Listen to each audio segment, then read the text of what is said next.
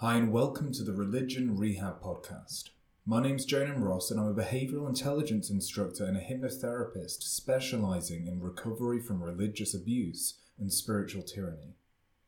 My intention for recording this very short, very brief episode is to clarify a few things. I want to clarify why I started this podcast, who I started it for, and what it's about. The reason I want to share this with you is because then you can make a fully informed choice about if you would like to subscribe, to keep going back, to keep listening, and to continue exploring these subjects with me that we talk about here. So a little bit about my background. I grew up as a Jehovah's Witness and I left the organisation in my early 20s. And as many people find, after I left, I had so many doubts and questions about this organisation that I'd grown up in.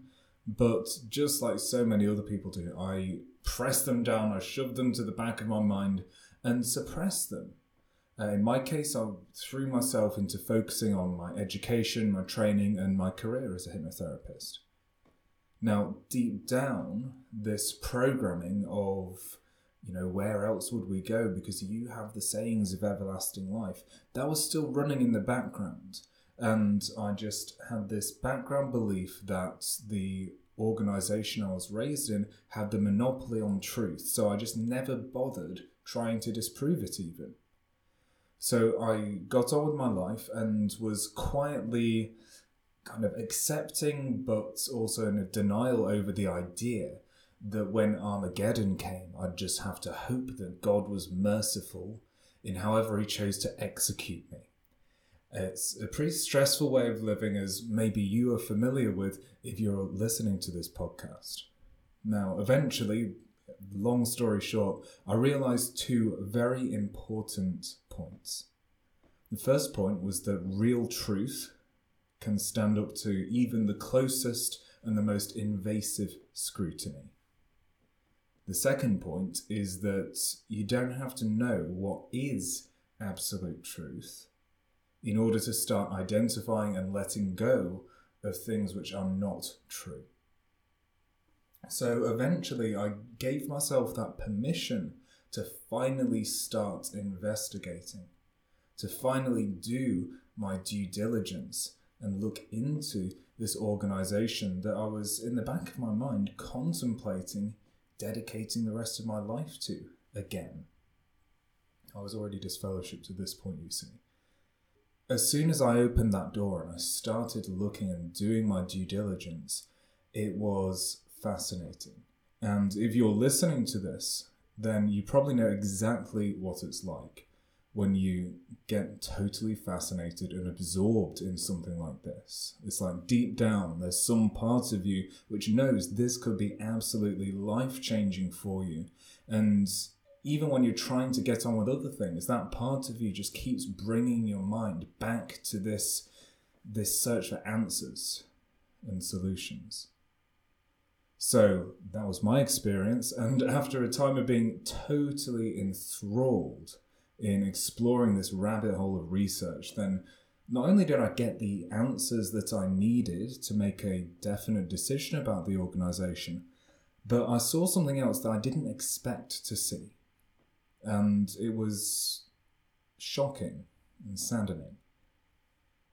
In the process of finding these online communities of others who have left Jehovah's Witnesses and other high control religions, I realised that there are tens, even hundreds of thousands of people who are leaving high control religions and they're suffering for, in some cases, decades after leaving.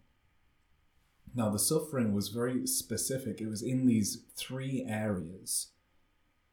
Now, tell me what you think about this. Listen and see if this resonates with you. The first area was in the mind, this feeling of the old religion or cult high control group taking up headspace with triggers. Even if you don't believe the doctrines anymore, there are still things that hit those old religious triggers. The limiting beliefs about yourself, about other people, or about life in general that are more reflective of who you used to be, where you came from, but they're not reflective of who you want to be and where you want to go. The behavioural patterns of self-sabotage, of judgment, of guilt and shame carried on from time in a religion like that. On the emotional level, this was the second area I noticed people consistently having problems. Some people are totally disconnected from their emotions, like they've shunned their own emotions because they were so painful that we just had to anaesthetize ourselves to simply cope with it.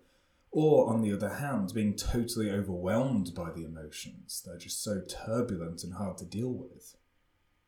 Because of all of the toxicity and mistreatment that come along with those kinds of experiences, many people are just worn down and angry, resentful and indignant, and understandably so, but that's exhausting to feel that way.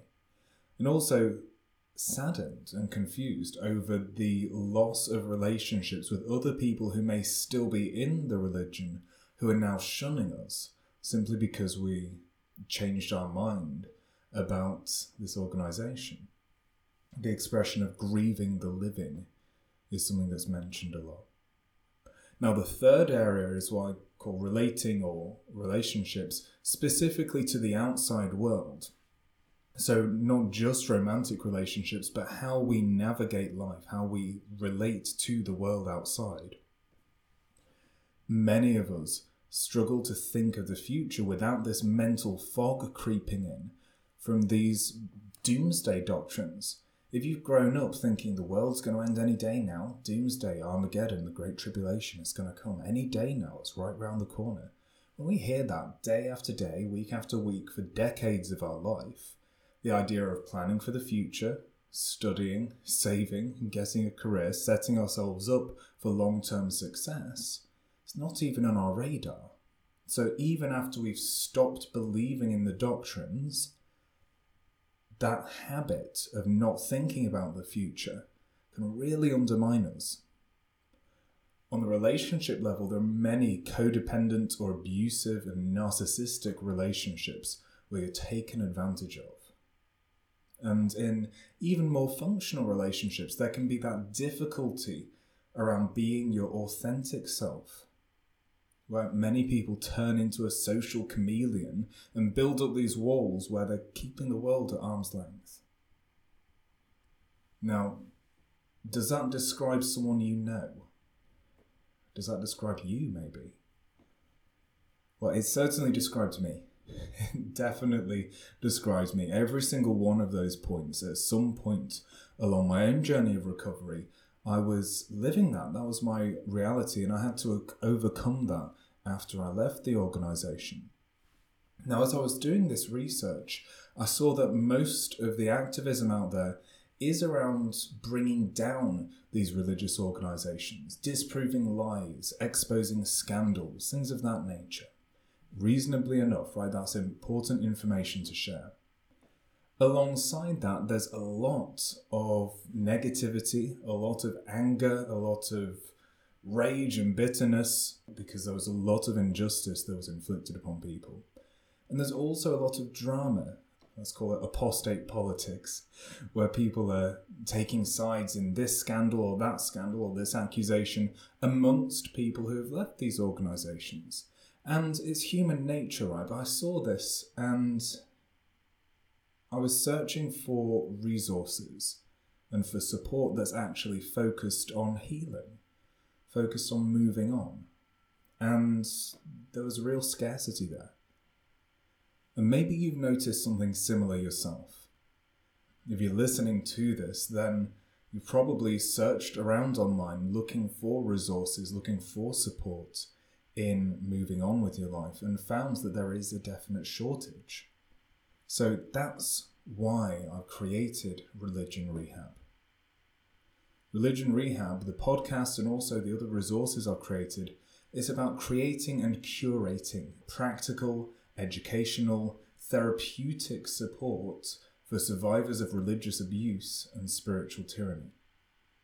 So we do this in a few ways. First of all, if you look through the other podcast episodes, there are tons of fantastic interviews with survivors of high control religions and cults, people who have left, people who have recovered, people who have rebuilt their lives. We've also interviewed many authors and experts in just fascinating areas like psychology, human behavior, mind control, renowned names in the world of human behavior and psychology. So definitely check out those interviews. On a practical level, I've also put together some free and simple resources to help you develop your own strategy for recovery. One size fits all fits nobody well.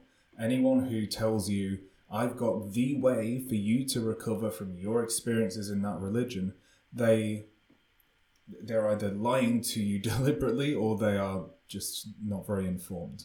There is no one way. It has to be tailored to you. And so I've put together a recovery audit that you can use to figure out where you need to focus your next efforts to take those next steps in your own recovery, so you can tailor your strategy to your own unique situation. I'll put the link to those resources in the podcast description, so you can just click on that, check out the resources, and if you like the way it looks, if it resonates with you, then you can check it out. It's totally free.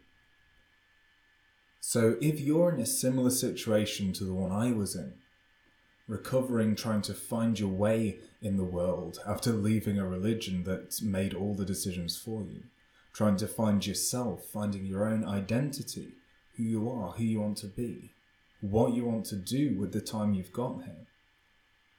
If you're in that situation yourself and you'd like to continue this conversation that we're having now, then definitely hit the subscribe button if you haven't already, so that then you'll get notified whenever I release a new podcast, either a short episode like this or an interview with various experts, authors and survivors, and we can continue this journey of reclaiming our minds, rebuilding our lives, yes, as individuals, but also knowing that you are supported, and remembering that our past will only equal our future if we live there.